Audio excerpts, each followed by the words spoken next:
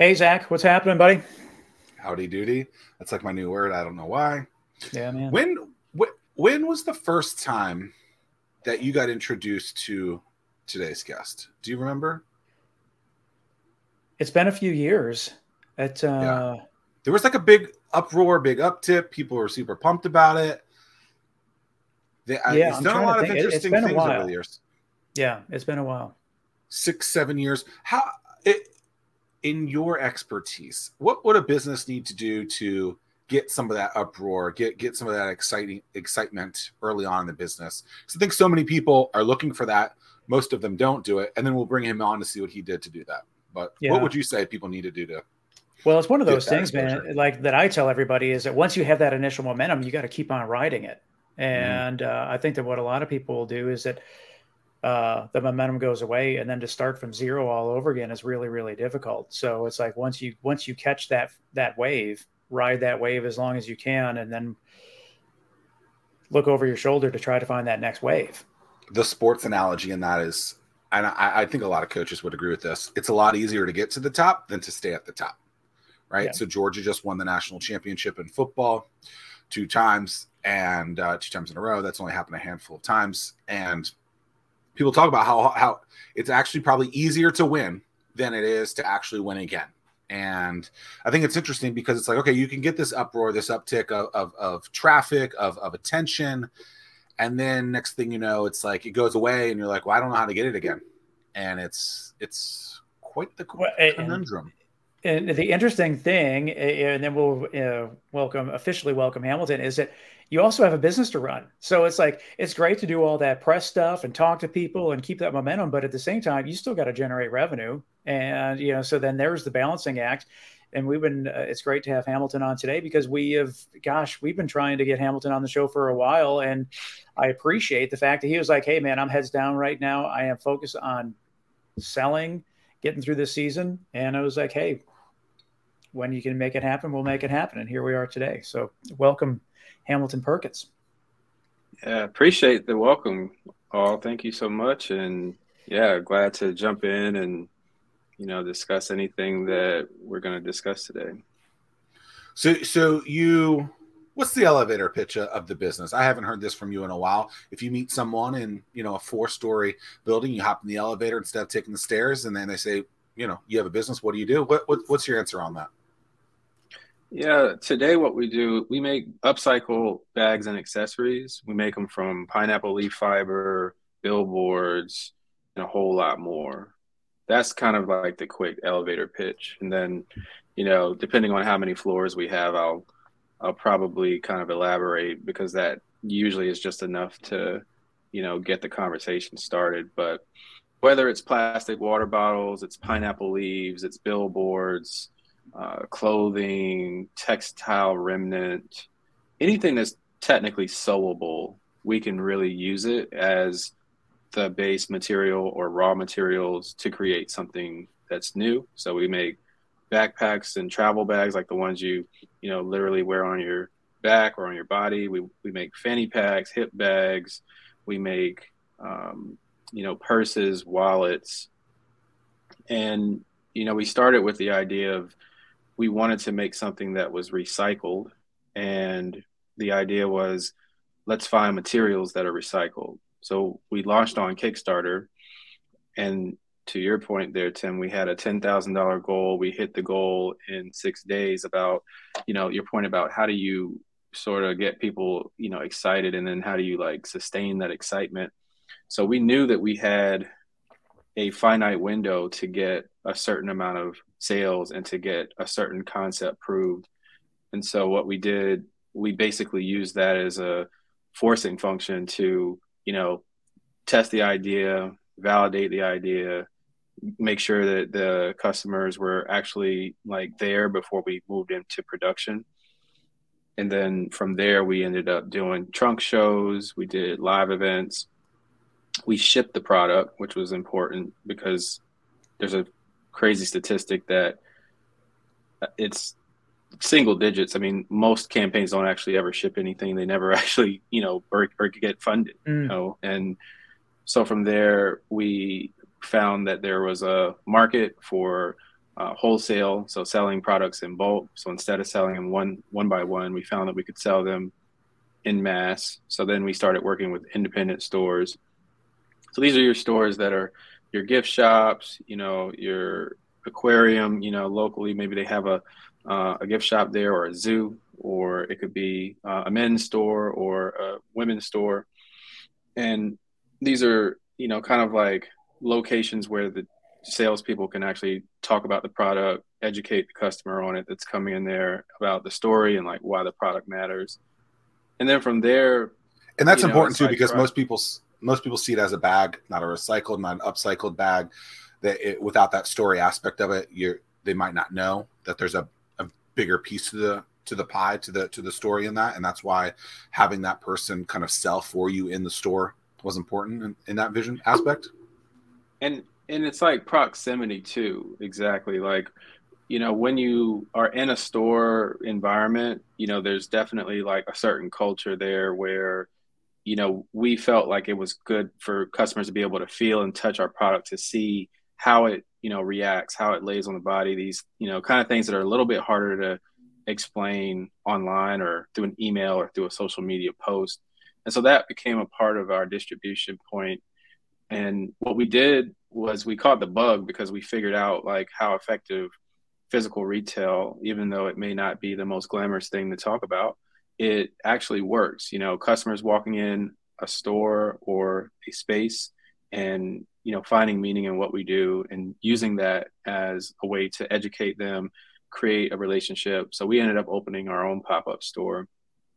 And around that same time, we were getting contacted by companies to help them with, let's say, recycle or to make gifts. And we found that, the very first, I'll never forget, the very first one that kind of set it off for us was Zappos.com. So they contacted us. Well, actually, we met them at a show, and then we were showing them our collection, and they, come up with this idea about, we could basically take their trash. This is something that we've been doing kind of the whole time. Like, we've always, worked with agencies, we've always worked with nonprofits to get signs, fabric, things that, have no use. And, just to give you a visual for, for anyone that's like actually watching this stuff on the video side of it, this is what we're talking about. Like, it's, literal material that is used as a sign or used in some advertising capacity that's being repurposed into something that can be either worn as a bag or even, wallets or even other applications. So with Zappos, they sent us, a big shipment of all their, conference step and repeat banners, stuff that they had been using. And, we found that there was a market for, basically working directly with a company that has their own waste that they want to see repurposed. We can use whatever we can for their application. And then whatever is left, we can create our own collections with that. And so that created this whole like business unit of ours, basically, where, we can work on whether it's client gifts, employee gifts, or even items for resale. So in their case, they did a little mix of both. They did resell because they have a small shop within the headquarters, and then they also gifted it to some of the executives.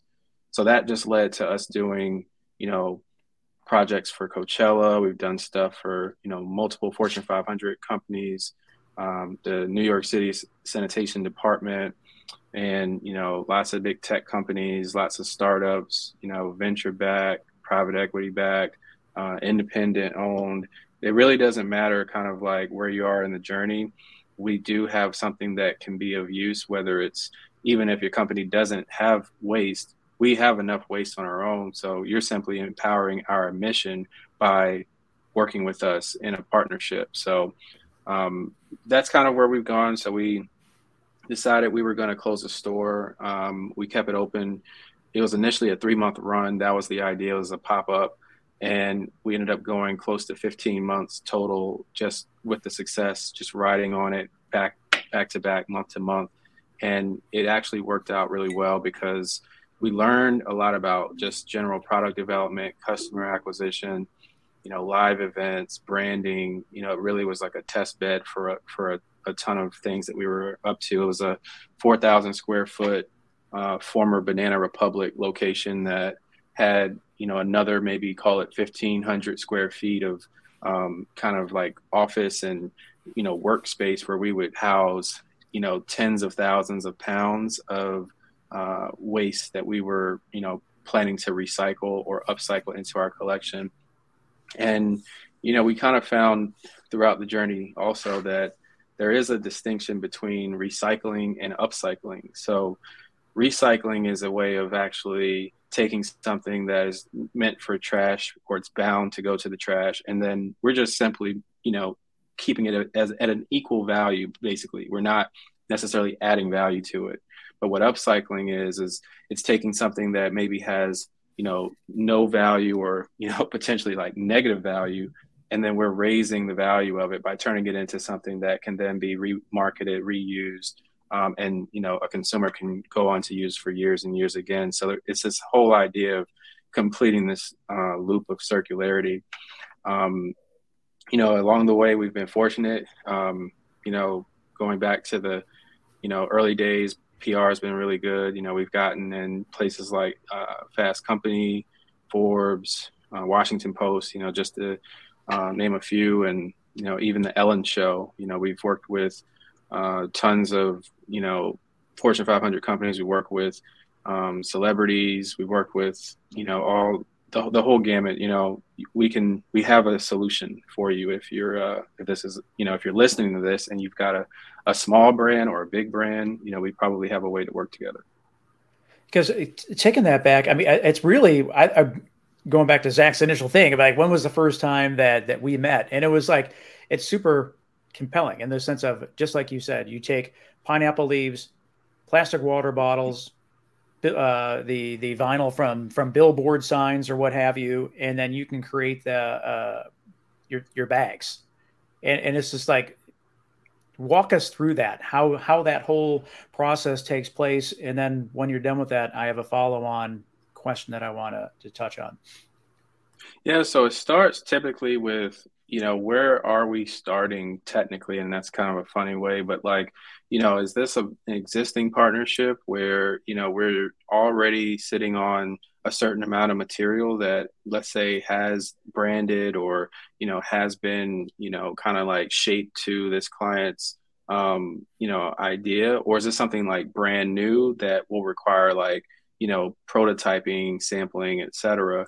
But once we really decide on what the product's going to be, we can then take kind of like this reverse engineering approach. If we know that we need a travel bag that's going to be customized and it's going to have, a certain element of pops of color, maybe from, let's say, like fabric remnant or fabric signs, like something like these, then, from there we can turn around and say, okay, well, how many of these are we going to make? We can afford to cut this many pieces of that material. There's a prepping process. We need to make sure the materials are cleaned and sterilized and make sure that everything that, maybe a part of the element that it came from is not like, included in the finished product.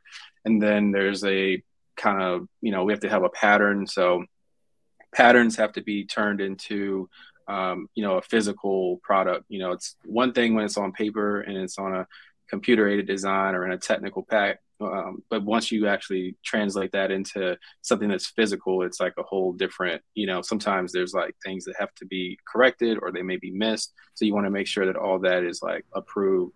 And then once you're moving into sampling, now you're in okay, we can start to actually move into production. So we can, look at producing this on a mass scale. So, we're not just making a couple of these, we're making, we may be cutting, thousands of yards of material or something at once. And then we'll go back and then we'll sew all those materials. And finally, there's like the finished product where we're shipping. Now, it does depend on where, like I say, where we're going with this, because sometimes, like I say, a client may really want a cool gift and we can actually achieve that with what we already have. And they have a short lead time. but it might be another client that, maybe they have more time and this is more like open-ended and more of a creative project. So then we'll be a lot more hands-on in terms of, the design, sending ideas. We'll have more of a kind of a mood board, a vision board of like, these are the looks that we're kind of going for. Here are references, here's here's options. We have a design team in-house, so we can share that with the client and let them know this is like what we're planning for this collaboration. How do you feel about these options? So it's a lot more, it's like a longer lead time or a longer process, but potentially they're like, that's still a project that, it has meaning, it has weight, just as a client that maybe doesn't have any materials and they already know exactly what they want. They don't need us to create anything from scratch, but we can make it. So, I'll talk about the Ellen project we did. So, we get this call, or not a call, we got this cold email, I'm just like thinking, is this real? Like I'm kind of like just almost not believing it, but I knew it was possible, and I think that's the important thing, it's possible. So I look and, they're just saying they want this like enormous, number of bags. And we're just like, yeah, we can get it done. Timeline, all that. In that case, we didn't necessarily have that product in stock or anything. It was really more of like coming up with a concept, coming up with a vision, aligning with like the timeline, the goals and all these things. And then from there, we were able to position like, okay, this is the product that we think is the best fit. They really liked it. It was going in a subscription box of theirs. So they send out a subscription box to, tons of their, they have a subscription base of, customers that get products. I believe it's quarterly. And, so we were included in that. And so, we had a nice like media campaign around it. And, that was, really good. I think a good representation of like how we can work under pressure quickly, efficiently, but then, creating a brand new product like from scratch that we didn't even offer at the time.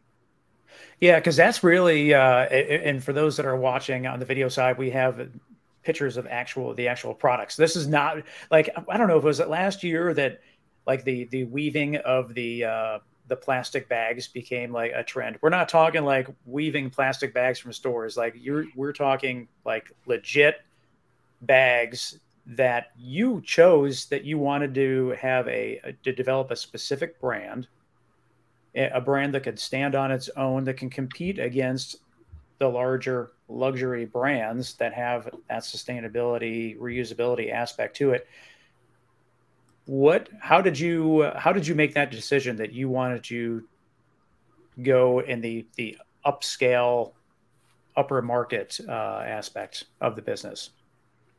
I think I've always been, interested in just branding and high-low and luxury and sustainability and kind of where all those things collide and intersect. I mean, my background was retail. So I worked in sneaker shops, I worked in, I sold, sunglasses, I've sold shoes, I've sold bags, I've sold jerseys. I've worked in, more like, I would say general retail locations or retail stores. And I've worked in more like niche, higher end retail stores. So when it comes to like, positioning and things like that, I feel like our product is definitely, you have to kind of speak to someone, I would say, and I think if you can speak to someone, then you stand a better chance of like having them hear you at least. So we felt like when we started, there really hadn't been like a brand that really kind of spoke to, a product that's upcycled or recycled, but then also has the materials to kind of like back it up. So everyone's always unique. And when you think about how much goes into it, it's not as simple as it may, on the outside appear, I mean, hopefully we make it look simple, but it takes a lot of coordination, like every time we go to get materials, like that's actually someone has to physically drive or schedule some type of shipment, like we spoke about, of those materials to go from point A to point B. And that doesn't have anything to do with making the material or making the product or branding it or customizing it or designing it or marketing it. That's just like step one. So the curation process also plays a part in this. So it's not just, let's just take every single, thing that we can get our hands on. We're trying to be as strategic as we can so that, again, this is still a consumer product. A consumer is going to carry this, and we, kind of learned that from, what is it, Warby Parker years ago. They talk about like eyeglasses. No one's going to wear eyeglasses that don't look good. Like it doesn't matter like what your social, status is. You still want something that like actually accents you and makes you, like look the way you intend to look. And so the same thing kind of applies for an accessory or, any type of fashion item. It still has to like look the part, has to look good. And so with that being the case, we figured out that we needed to make the products, unique.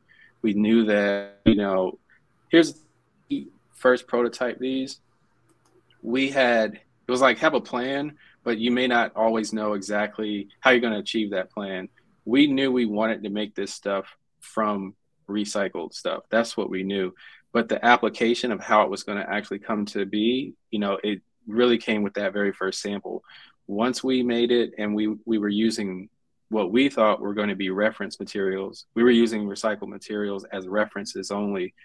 But when we saw how unique it looked, how different it looked, how it really spoke to practically everyone that saw it, it really told us that, okay, we've got something that people really want.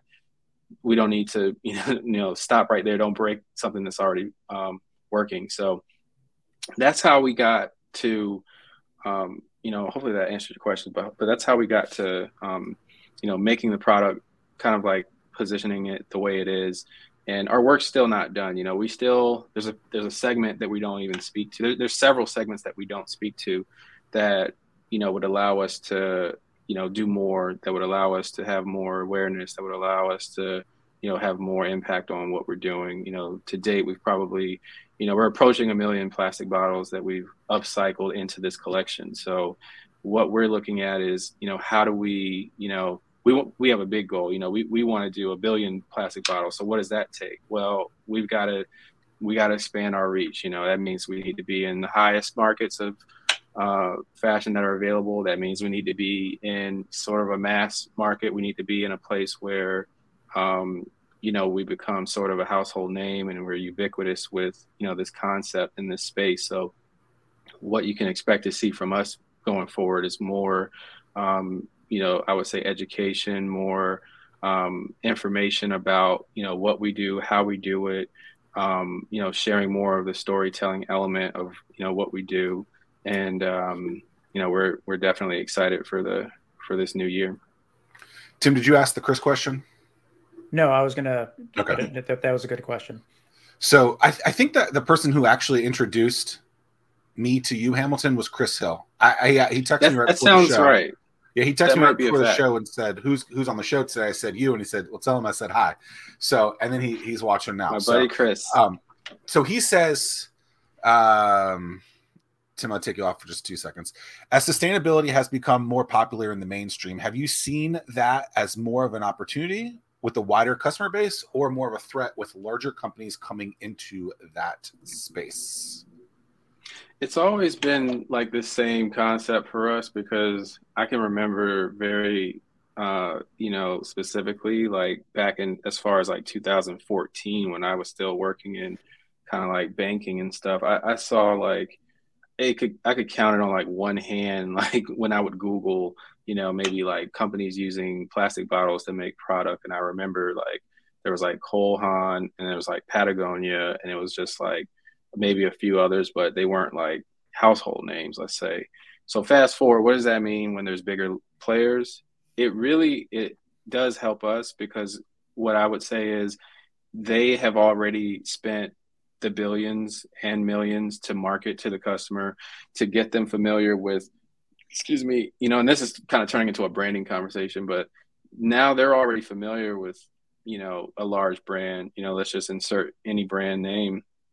So when they introduce this thing that they're doing, it is already kind of like trusted, there's always like there's a know, like, and trust factor that's already there. So we, as like a newer brand that maybe they're not familiar with, what happens is we actually benefit from them kind of educating the whole space, or like growing the whole space from that standpoint. So it actually helps us when there are bigger companies. I mean, there's still 8 billion people, plus on this on this country that is, I mean, on this planet, that it makes we, in 100 lifetimes, we wouldn't be able to solve like this one problem by, on our own. We're going to need help anyway. So I just look at it as we're now having we're now having another conversation in the mind of the consumer. Like, there's already a conversation that's in their head, and so we're integrating ourselves in that conversation. So that's kind of that Eugene Schwartz breakthrough advertising idea of like, there's already a conversation going on. You're like integrating yourself, and then there's the concept of now they're more likely to like understand what we're talking about when our conversation happens. So our conversation it's expedited because they know, okay, this is a thing that, a company could take, retail store display signs and turn those into bags or some other application. That's not like some far-fetched idea because, insert media company, they have spoken about this or covered this topic at length. And so it gives us kind of this, it's a better conversation. It's a shorter conversation where, we come in with the deck and what we're doing. Let's go. Let's get something going. And then lastly, like, that's the idea. We never wanted to it wasn't never set to be a monopoly of sorts. We weren't necessarily trying to, we know it's going to take more. It's going to take a lot of, if you think about like Hollywood or something, I think it's probably the best example, like, or America itself, how does it become that way? It's like messaging and storytelling, like repeated over and over and over, and it's not necessarily like a political statement, but it's more so about like the power of marketing and branding, like how you like actually present a message. So, we see that as like being really important for us. Well, I mean, that aspect of it is wild. And think about what you just said from a positive or negative aspect, the way that it's messaged, the way that it's branded, the way that it's marketed. I mean, the food pyramid, right? Forever, everyone said that was the greatest thing, since sliced bread. Now you look at the food pyramid and people are like, whoa, like this is the most ridiculous thing in the world.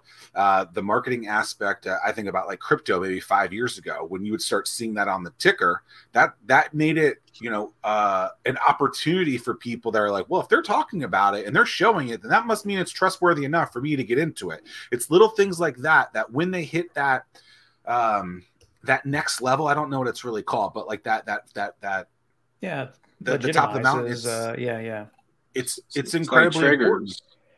Yeah, it's like psychological triggers for people. If you go to a new city and you see like 2 places to eat, one's got a line, the other doesn't. The place with the line has, all your favorite bands, like it's got people on the wall, they've signed it, they've been there, all of your food that looks really tasty. You're probably going to go with the one that's got all the social proof. And it's kind of like, in a world of marketing and busy noise and messages, it's like, that's probably what 7 to 10 things, or, maybe you talk about Robert Cialdini's influence. He talks about, I think there's like 6 things that you cover that, I mean, those are the kind of laws of influence. If you can handle those, then, you kind of can create a ownership of a space. So, well, I mean, Chick-fil-A every day. Right. I mean, they've added a third line, and people will sit in that third. The Chick-fil-A by me literally has 90 cars in it every single day going to the main road, and people don't care. It's just, I'm just like, this is obnoxious. Have you seen a third line, Tim? You haven't? Yeah, no. Our local Chick-fil-A, they've remodeled like twice in the last 2 years. It's obnoxious, and it's just it's to add more capacity. For people don't, in college, people don't go to a bad party, right? They're not going to go in the door of the bad party. And if they go into a bad party, they're going to leave, right? So people want to be a part of the popular thing. And that social proof, like you said, Hamilton, is critical. So, Tim? Yeah, absolutely. Yeah. You leverage that in terms of going back to the opening of the show. You're on the Ellen Show, and then you're able to leverage that to keep that momentum going forward. In terms of what was the first break or opportunity that surfaced in terms of approaching you that you're like, wow, this one validates, and then two puts you on the map in a bigger way than you ever thought that was going to happen? Yeah, I mean, I'm trying to think of like if we've had breaks. I mean, I think everything's like a break, like when we made that first sample and it actually came out looking the way it did, that was like a major break. Getting the Virginia Velocity Tour grant for 25K, like that was a huge break. Being kind of in the right place at the right time to like be able to actually leave my job to focus on this is like a good break. Having like the ability to travel the country and the world to actually go and do pop-ups and meet people at trade shows and meat factories and stuff, that was a good break. Zappos, them, trusting us to take their signs and turn it into something that would be on brand, that was a good break. This past few years, even though it's been an insane, ride, it's been kind of a, repositioning or just time of reflection, I would say, that turned into a break. Someone may listen to this and be inspired and say, you know what, like, our company's got, gifts that we're looking to give to our sales team, or, we're trying to court some clients to, work with us on a SaaS deal or something. And, we just can't seem to get through to them with maybe the cold outreach approach. But what if we just send them a nice package, a good old fashioned lumpy mail, package with a branded product with a nice note and some, call to action in there to get on a call with a team. Like, there's that something might be the break. There's something important there, right? And so Tim brought up this idea after Hubs Peanuts. I believe he was the first one, which I don't know if you know Hubs out in Southampton Smith County, something like that. They create peanuts, and the nut is so big. Like, it's like he sent us a couple of them, and Marshall sent them to us, and like the nut is so much bigger than your other nut. It's so weird. Yeah. Anyway, but they're great tasting. Anyway, Tim came up with this idea. I think it was Tim that had this idea. Maybe Marshall had it. Maybe it was me. Who knows? Anyway, it was like, we talk about buy local all the time, but then when we buy local or these companies who do gifts, it's never local gifts. Right. And so it's like, what if you had, your actual local gift shop? And I'm not saying gift shop, but like gift ideas that are actually all done that are local companies.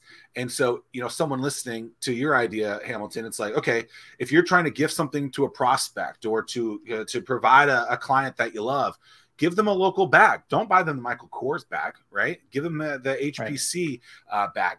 In that bag could be some Hubs Peanuts, I'm forgetting everything. Some El Guapo, some Crunchy Hydration, right? All of these little things with some stickers from something in the water, whatever it might be. With who knows what it could be. But like, if you really want to buy local in that aspect, there are ways to get really creative and showcase businesses that most people have never heard of. Right. And it just makes you wonder, it makes you think. It's like, oh, there's a lot of creative, fun ideas that can be done with a lot of local brands that not everyone does, that most people don't do. Yeah. And then the other angle to approach it too is to think about, like, I believe it's a McKinsey study. They talk about the 60% cost can actually be reduced when you have sustainable procurement, and sustainable procurement can expand to local gifting. It could expand to, upcycling, like what we do. But then there's another segment that's like, I believe it's about 85% of employees, they would rather have something, that's environmentally responsible or socially responsible, as, they want to work for a company that has a strong purpose. So if you think about it in those terms, it's also like a recruiting tool. So a lot of time our clients are, we've heard of, key positions in the company being vacant and them not being able to fill it, or, there's turnover because they've actually cited like the way that company handles their sustainability and how they handle their practices around sustainability. And so, it's also kind of a way to think of recruiting. So if you're going to spend, let's say you get a great person that is in a role and they're making 100K a year, you're going to spend I don't know your recruiting costs, but let's say they're $20K to get them in a seat. By the time you onboard them and fill it, is it worth it to, have to keep, replenishing this role, if you will, when you kind of know that they want to see more out of you in a certain category or in a certain area of your business. And that's where we come in, where, we could work with you on a gifting item for Earth Day, or we could work with you on a gifting item for a holiday, or we could work with you for a gifting item on anniversaries, or just, for a marketing campaign in general. And so that's what we've seen has been really effective. Is it's definitely a client engagement tool to get leads and to get sales. Some deals for some clients can represent, pretty big paydays. We definitely work with a company out of Paris, and, we were helping them with, specifically trade show gifts, but they were unique gifts. So instead of just, like you said, like giving them something that's more mass produced, giving them something that has a purpose and a story. So we took their old signs and then reworked it into, for them, it was shave kits, little dop kits that were branded for them, and they were gifting it to their clients. And, again, these are sizable transactions. So, our costs become kind of, minuscule compared to, what it represents to bring in. And I think you see the same thing with that production of a staff or an FTE. So if you have these key roles that you're trying to recruit for, what is that employee worth to you, and what does it cost you to get them? And then kind of like, where do we fit within that? So that's just how do you sell that? It makes a lot of sense. You're saying it. I get it. I think everyone would agree. But getting to that person that makes that decision maker, right? Whether who knows what that person is? It could be a marketing person. It could be the HR person. It could be the recruitment manager. Heck, it could be the CEO. It could be just a middle manager. It could be whatever. How do you get to that person and sell that to them? Because that's a difficult thing to do. And by the way, you're not wrong. $15,000, $25,000 to bring on a new employee. Like, what's $200? What's $200 worth of local stuff going to do if that keeps that person for 36 more months? That's a hell of a win. Like, you got to spend that money.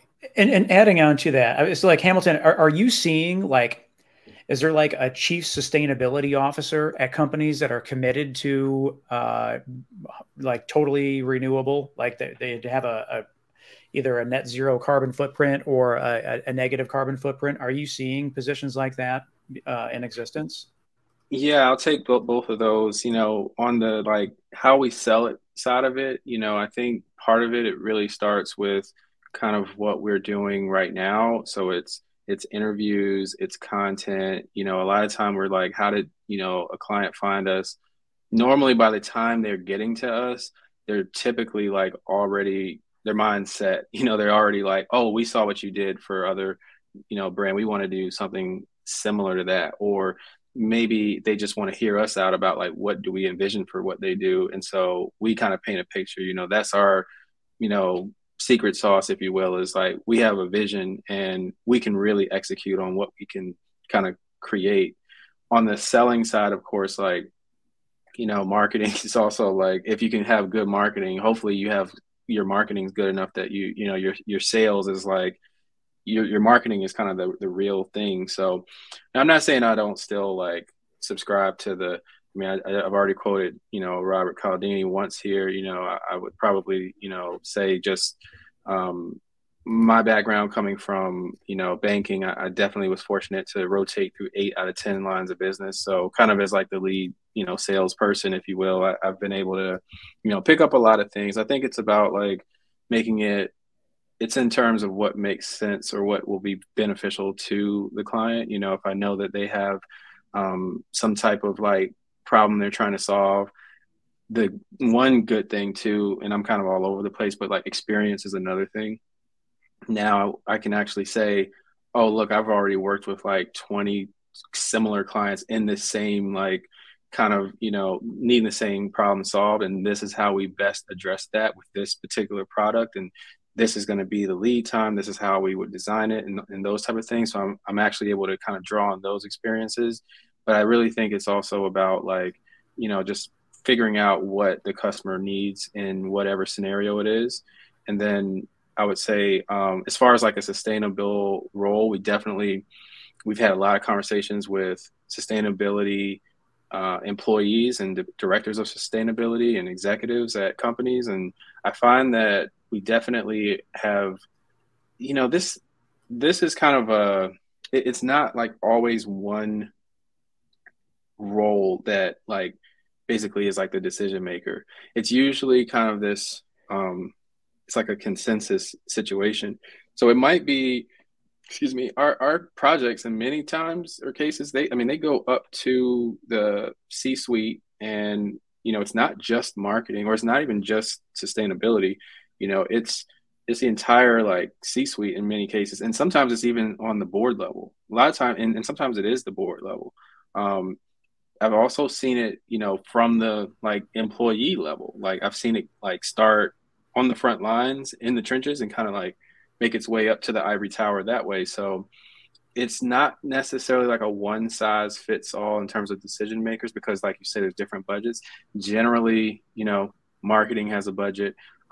Sustainability sometimes has a budget, but sometimes that budget can be wrapped or rolled into communication, or it may be rolled into another cost or profit center that may not have a budget sometimes. Generally, it just depends. Some companies, it has a budget, sometimes it doesn't. To your point, though, HR can have its budget, where that HR budget might be even distributed to an agency. And that's the big thing we haven't talked about yet is, our relationship with agencies and how we work with, agencies. And we were talking about something else about like selling, and you made a good point there where you're talking about, kind of like, what do you get a person that like already has it all, type of thing. And, we were fortunate to work with a partner of ours that we were able to work on a project for Hanover Insurance for their salespeople. And so, this is like an event that they were doing that, they were recognizing these agents, and basically it kind of turned into like, they needed something that was like a great story that had impact, that, for someone that is already kind of at the game, like you said, you don't want to just come in and you don't necessarily just give them the most like, obvious thing. You want to give them something that they can really like reflect on. And, we see it in our, projects, because after we complete a project like that, a lot of time we're getting hit up by the employee that, and they're just like, sure, they're emailing us, congratulating us, or just being happy that, we exist. So I think that's a part of it too, is just like, if you need help with like giving something to someone that already has everything, they're pretty accomplished. Like that's kind of where we can come in and be like a specialist. Well, I think that one of the biggest things that you all can offer is the uniqueness factor. I mean, everything that you do is essentially a one of one product. So, I mean, I'm just thinking about like, what are the greatest places that people go to experiences? Is it, initially the thing that I thought of was like, people are just like, they would do anything to go to like any of the Tesla unveiling events, or when they opened up the Gigafactory or whatever the case, or maybe, whatever the case is. And then, hey, while you're here, we're going to turn all of everything that you see here that can be turned into something that Hamilton Perkins does, be part of the collection. Put your order in now, and then you can own a piece of what went down today. Or like at a park at Disney, at any of the Disney parks, or at the end of a movie, hey, we're going to take all the stuff that we did to create this movie, and we're going to upcycle this into HPC stuff. I don't know, Zach, what do they do with like WWE stuff? Do they reuse the canvas from the ring? I mean, like if I'm just thinking like, yeah. But I was thinking something in the water, something like Mighty Dream. I mean, I'm sure there was a lot of waste that could have been recycled there. I don't know if you had those conversations, but to localize it, that could be it. WWE typically sells that stuff to their fans in packages, so that they make special chairs. The ring, depending on the event, they will take the ring, cut out a little piece, put a picture of it, sell it for $400. Well, that's what I mean, it's the same effect. Yeah, when the Bills returfed their at the time it was Rich Stadium, maybe like all the fans, they could buy like a 1 inch by 1 inch square of the turf for whatever the amount of money was. But people buy the seats from stadiums too, all that kind of stuff. Yeah, I mean, there's a lot of stuff that people could buy. Yeah, and I just think that the unique display is awesome. Yeah, all the above. I mean, every single one of those applications is something that we've kind of like either done or like we're kind of like either funny enough or in the process of doing. And as long as it's sewable, that's really like that's our thing. Like if we can sew it, it'll work, you know, like it has to be something that a needle can fit through and that, you know, I mean, this is former theater signs here. You know, this stuff is like, this is fabric, you know, this can be used as a, you know, liner. It can be used as even for exterior.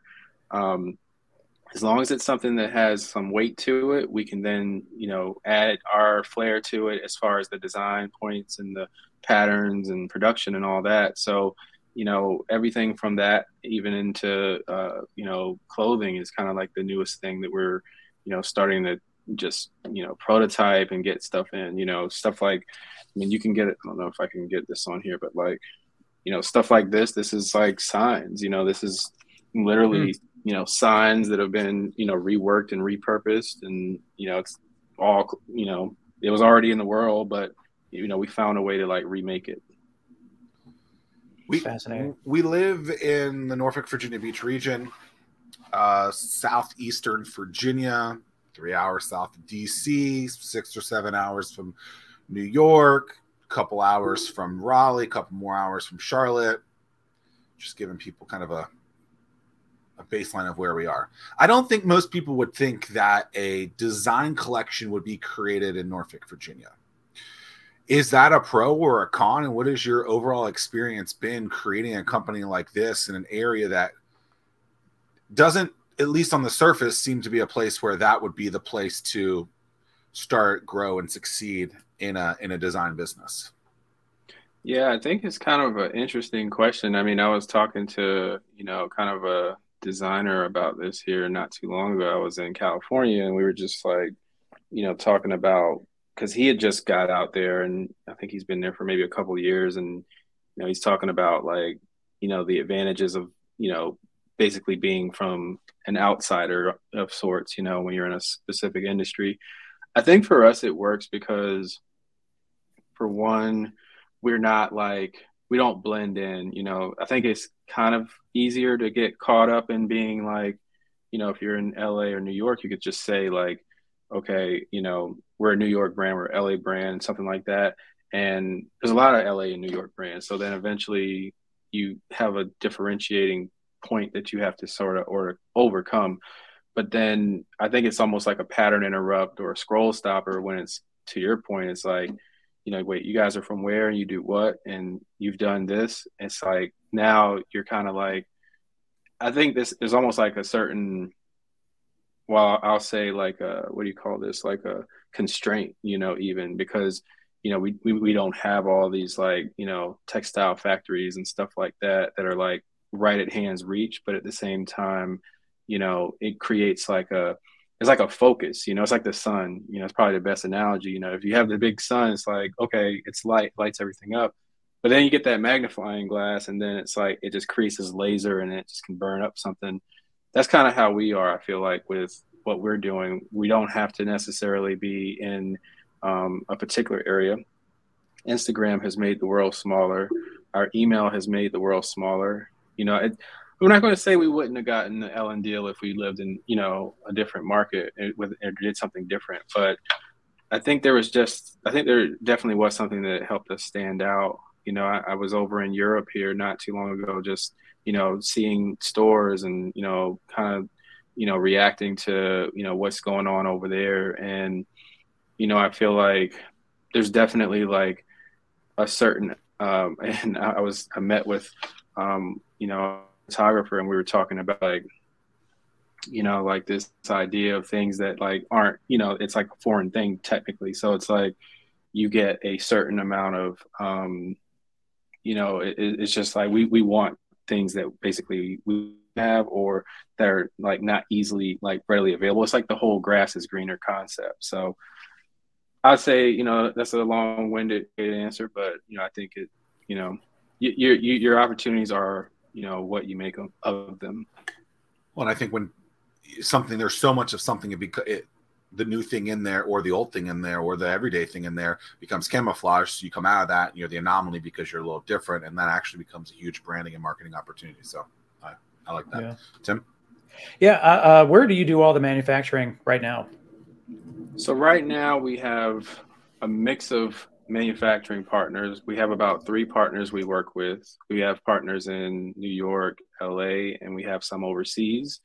If it's like under 100 units and it's more of like samples, maybe there's just a very, I'll call it like an acute like need that we're trying to solve, then we can probably easily make that here like domestically. Excuse me. But then we also make stuff like, if it's customized, it's got to be in like a mass quantity. You might have that overseas, but we may have it made here too. So we might have like all hands on deck, really trying to push. So, we've been testing out more. I've been making stuff a little bit here locally too, just like on a cut and sew, like, just getting like really rough references made. I mean, this thing here, this was made here, like right around the corner. I got other stuff here locally, but again, it's very small quantities. We're definitely, it's funny, we're in this stage or season right now where we're, communicating with like, just like new partners, like figuring out like additional capabilities, new team, just to kind of increase our capacity. And at the same time, like our output of like what we can actually do and like what's possible. So that's pretty much been my life too for the past few weeks here, is just kind of having conversations with, these different makers in the world, which has just been really awesome. So for those that are listening, you're wearing a hoodie right now. Do you know what the ingredients are, so to speak, of the hoodie that you're wearing? Yeah, so we received a shipment of basically showroom signs from Ferguson, if you're familiar with the company, and we're able to make, pieces of almost like cut and sew pattern blocking out of the materials that we receive. So you'll see like, it's a lot of like, plumbing, or not plumbing, but like kitchen and stuff like that, themes. And, even, let's see, got a shirt on underneath. So, you've got, more of it continued on the inside.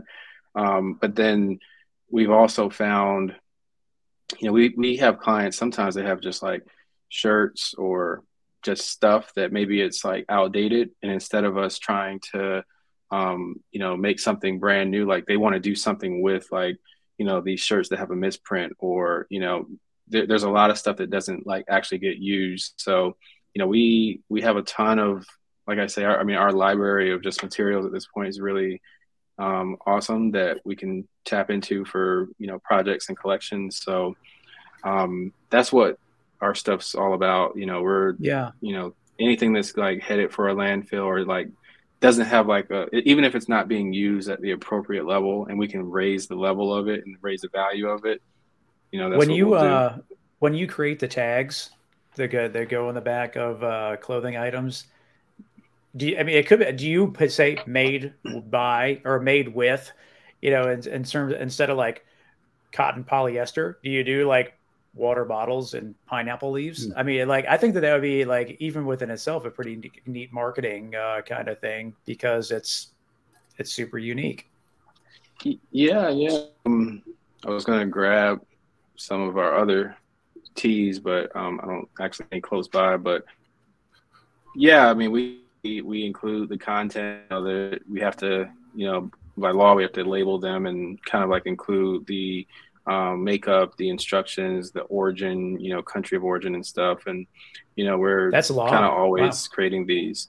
Yeah. I mean, you can't, particularly when you're importing stuff, and even for retail, a lot of your retail distribution points, we work with some, we're onboarded with, insert any major retailer. I mean, we're probably onboarded somehow, whether it's on a drop ship relationship or, pop up or traditional wholesale. So a lot of time that's a part of the onboarding is, we must have, UPCs, or we have to have certain, there's just certain things you need to kind of follow. And, it gets kind of heavy and intense on that just alone. I kind of classify all that under project management and onboarding. So, but, from simple labels like these all the way down to ones that kind of detail, what something was and what it's becoming. We kind of run the gamut, and I'm really excited to, just introduce, probably gone a few years with kind of just having the action that we've built over like the prior years. And, we didn't feel like enough people had even seen that, and I think that's probably still true. I don't think enough people have actually seen it. So it comes to a point where, now we have all these capabilities, we have all these materials. So, it's a game of merchandising of sorts. We don't want to like overextend, but then we want to be like focused on something. So, that's one of my words for this year. Word of the year is, focus and discipline. And that's kind of it. I have a new question that I think I'm gonna start asking Tim on a regular basis. Okay. So we're gonna try it out. So I'm a huge fan of the Super Bowl. Inspiring something new here. Exactly. I'm a huge fan of Super Bowl. It's my favorite day of the year. I love the atmosphere. I love the aura of it. I love the actual events. I love the halftime. I love the commercials. I love it all. This year, 30-second commercial cost $10 million. I just read last year, I think maybe the first or second best commercial of all time was the Coinbase QR DVR thing moving across the screen. Thought it was brilliant. Very, very, very unique and different. This year, I heard that FanDuel, the sports betting app, is hiring Gronk for their 30 seconds to kick a 30 or 40-yard field goal, and that's literally the commercial that FanDuel is doing to. So it's going to be a live at the stadium. Oh, wow. I don't know. I would assume it's at the Arizona Cardinals field. Yeah. I'm assuming it's there. I haven't confirmed that, but Hamilton Perkins Collection has $10 million to spend on this year's commercial. What is the concept that you would put out there? And is that the right place to get it out to the world? Because it is. I mean, there's 73 spots typically in a Super Bowl from a commercial perspective. What is the HPC commercial? Yeah, Tim, I'm very well versed on the Super Bowl commercial. I love it. What is the HPC Super Bowl commercial this year, 2023? That's a great question. You have 30 seconds. See, I thought it was going to be a good question. You have 30-second spots to do in there. No, that's an amazing question. I think for us, what we would say is, I think our creative brief would be around, again, like raising the whole profile of this space, because if it's 73 spots, my assumption is that there's not another spot that's dedicated to sustainable fashion, upcycled materials, corporate social responsibility. So I would probably try to get some insight to like, how can we differentiate ourselves from like Coinbase and all these other things that are going on, and just have a very like targeted sort of approach to. I try to take all my best testimonials, that I could possibly fit in there with just like everyone that's ever like ordered anything from us, and maybe like having a few of the most like representative ones first, and then I'd have like a gallery view of like maybe lots of consumers, and then I'd have like I'd have to test it, but I have to figure out what is the strongest call to action that could be something like, got upcycled, or have you upcycled, or something that's like, that would like make people think, make them stop, but then make them Google, make them search TikTok, etc. It will be interesting to see how many companies throw up a QR code at this year's Super Bowl. It's always unique. There's 1 to 3 typically commercials that people will remember every single year, even a week later, a year later. I'm not sure that many would remember any of them. The greatest Super Bowl commercial of all time, many think, is the Apple 1984 commercial. I think that's debatable, but that or the Coinbase one are probably two of the best ones that I think are out there. But Tim, what do you think? Yeah, I don't know if I could answer that question. Yeah, that's a $10 million question, and to answer in 30 seconds. Are you talking about what would my favorite commercial be? Well, either. It's tough. You like my new question? Like that's a good. Well, I I just tell you, thought of that. Thank you. I'm just Thank you for the thinking inspo. like I think that yeah we're booked for the next 3 months. So any future any guests that are going to be appearing in the future, I hope that they're doing homework and watching this episode so that they know how to answer the question. It's kind of an I think extension of the it's like a elevator good pitch. brand. Yeah, it's like a good. I was gonna say it's almost like a good brand exercise to just like know what your Super Bowl pitch would be, like hypothetically, you know. Yeah, I mean, I think that like even a low cost, like if I was Hamilton Perkins, I think that like St. Jude has that T-shirt. This T-shirt saves lives. You know, I would almost have a loss leader in the sense of this T-shirt came from water bottles, or or I'm wearing water bottles, or something like that. Just from a brand education standpoint, um, just so that people can, because I just don't think that people really can piece it together. Like, I mean, it's kind of mind blowing. Especially for a What new you're able, business, right, right? It's one right, thing if you're Doritos and Bud Light on there, right. right, or selling something, but it's or selling like a car that people have known about. But like when you're selling something so new, that's a And to such a big audience that is so 120 million diverse. people. Right. Yeah.